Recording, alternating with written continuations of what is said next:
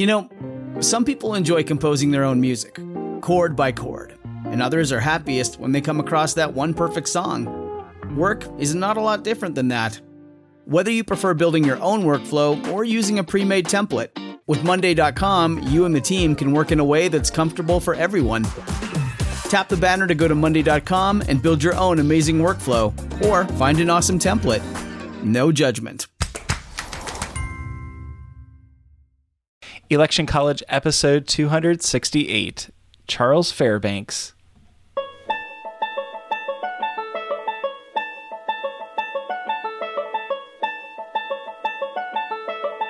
Let's throw a political party. Face it, the political scene sucks, but did it always? It's time for Election College, and class is in session. Now, your hosts, Jason Goff and Ben Smith.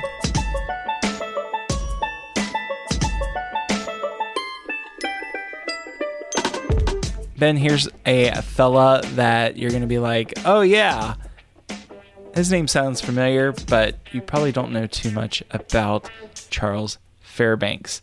This guy could have been our president like 5 times over.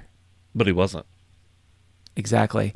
But we are going to tell his story in this episode. So, like all good Republican politicians, he is born in a log cabin. That's right. Charles Fairbanks, born in 1852 in Unionville Center, Ohio. He is the son of Mary and Lauriston Monroe Fairbanks, who was a wagon maker.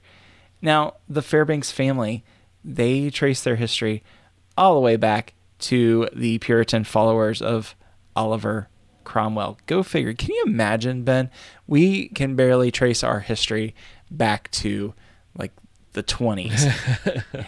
And these people are tracing their history back to the 1600s. It's amazing. But his family is a very, very good Republican family because they are helping hide runaway enslaved people. So people who are running away from the South, the Fairbanks family taking them in, helping them along the way.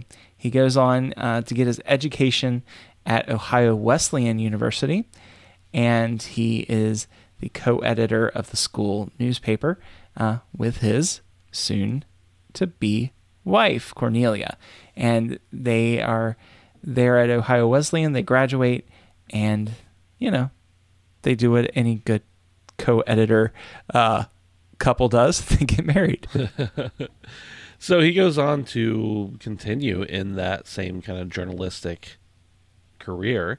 And his first position outside of college was to be an agent of the Associated Press. And this is in Pittsburgh, Pennsylvania. And he's there reporting on, you know, stuff for Horace Greeley during the 1872 election.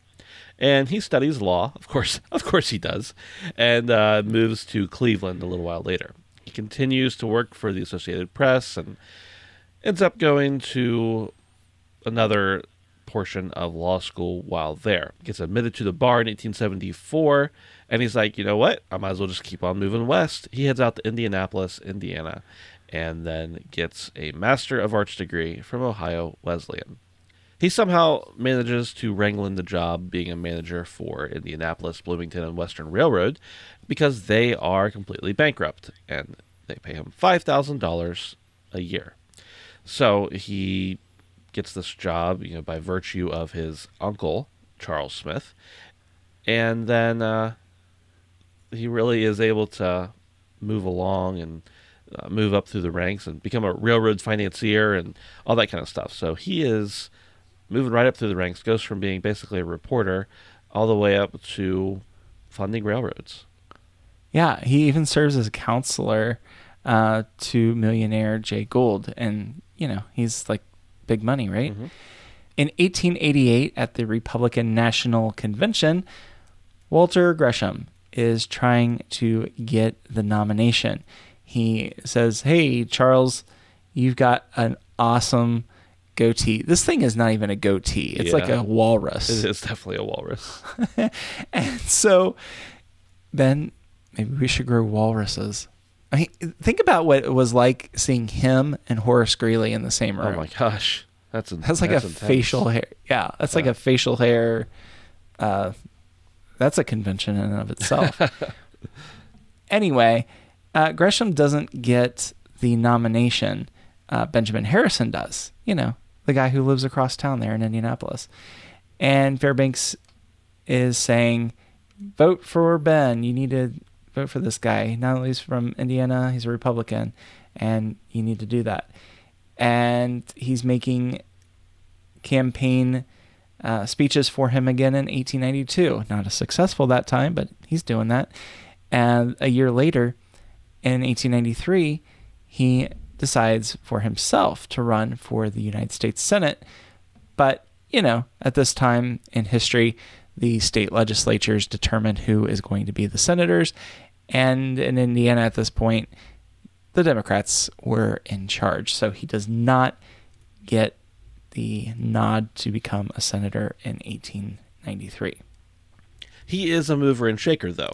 And during 1894 to 1896 or so, he is credited with really getting a lot of Republicans elected, creating majorities in the Indiana House of Representatives, the Indiana Senate, making sure that a Republican is going to get nominated to, even elected, to succeed the current Senator Daniel Voorhees at the end of his term in 1897. And then 1896, Republican National Convention rolls around, and he is not only the temporary chairman, but he is also the keynote speaker. And so now everyone in this place of power in the Republican Party has pretty much heard him speak. And so he is voted most likely to succeed in a lot of different areas. And of course, they choose him, the Republicans choose him as their nominee in 1897 for the Senate seat. He does win that seat in 1897 and takes office a few months later. So not too long after becoming a senator in 1898, he is appointed to be a member of the United States and British Joint High Commission.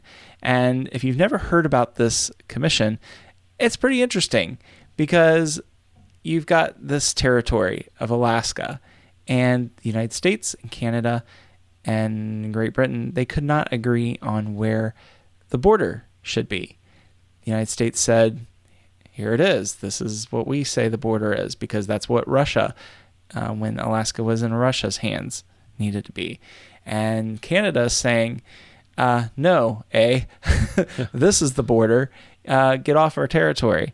And Great Britain, which is in charge of Canadian international affairs at the time, says, hey guys, let's all just get along and compromise. Canada's not too keen on that, but through arbitration, through this commission, the border is set. We could do a whole episode on the U.S.-Canadian border. It's kind of interesting because, believe it or not, war could have broken out, but it didn't, largely because of our buddy Charles Fairbanks. And if you've ever heard of Fairbanks, Alaska, which I know you have, guess who it's named after? I wonder. Pretty important. Yeah. So in 1904, what do you do when you're the Republican Party? Because you have the very conservative faction and you have the progressive faction. Theodore Roosevelt, very much a progressive. Fairbanks, very much not. And they do win the election. This magical coalition, seemingly magical coalition, TR wins the presidency, but Fairbanks is not a very faithful vice president to his president because he's breaking ranks all the time. As a matter of fact, he was the first vice president to serve a complete term who did not cast any tie-breaking votes as the president of the Senate. And what that tells us is not, hey, it just so happens the Senate was that far out of balance. It was Fairbanks didn't always agree with the chief executive. Go figure. Yeah, definitely. So Roosevelt is not really terribly a fan of Fairbanks, and he doesn't give him a huge role in the administration. And, of course, after he decides not to seek re-election, he doesn't even recommend his vice president. In fact, he promotes William Howard Taft pretty hard and heavy. Fairbanks goes for the nomination as well, but doesn't get it, and he goes back to practicing law. In 1912, Fairbanks was like, you know what, whatever, I'm going to support Taft, even though Roosevelt is running. I'm going to support Taft because, well, you did it to me, I'm doing it to you. Yeah, buddy.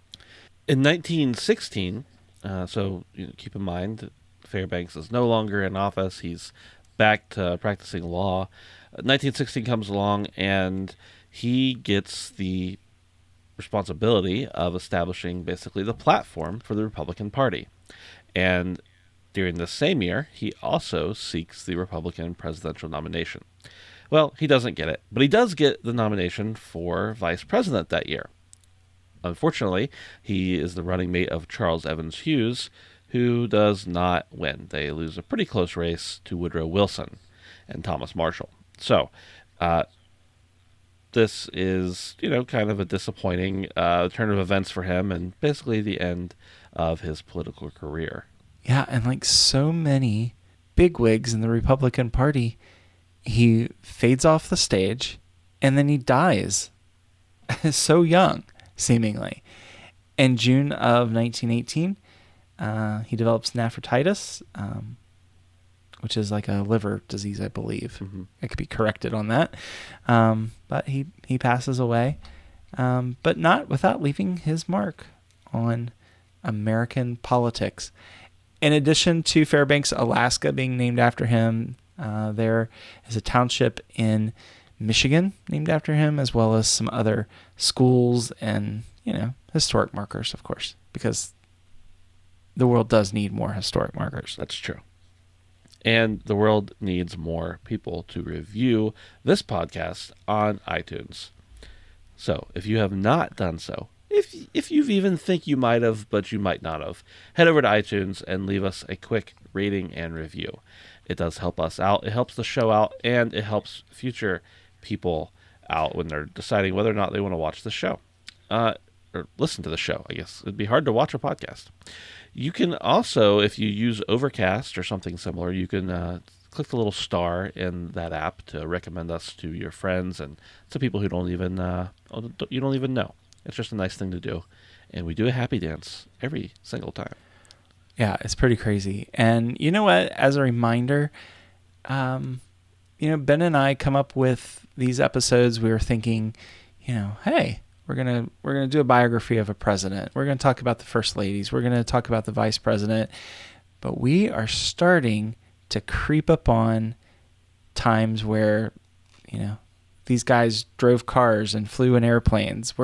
We are quickly approaching a time where perhaps some of these presidents' children were alive during our lifetime. And that makes us just a wee bit nervous. I mean, we're 268 episodes into this thing, but we are always looking for your recommendations on who, what, when, and where we can cover. We mentioned Alice Roosevelt as somebody who's been recommended to us. We would love to hear your recommendations, and you can do that by interacting with us on social media. We are at Election College on Facebook, Twitter, and Instagram. Go ahead. Don't be shy. Let us know your suggestions, and we promise that we'll pay attention to you. Thank you, everyone, so much for listening. We really appreciate it, and we will talk to you next time.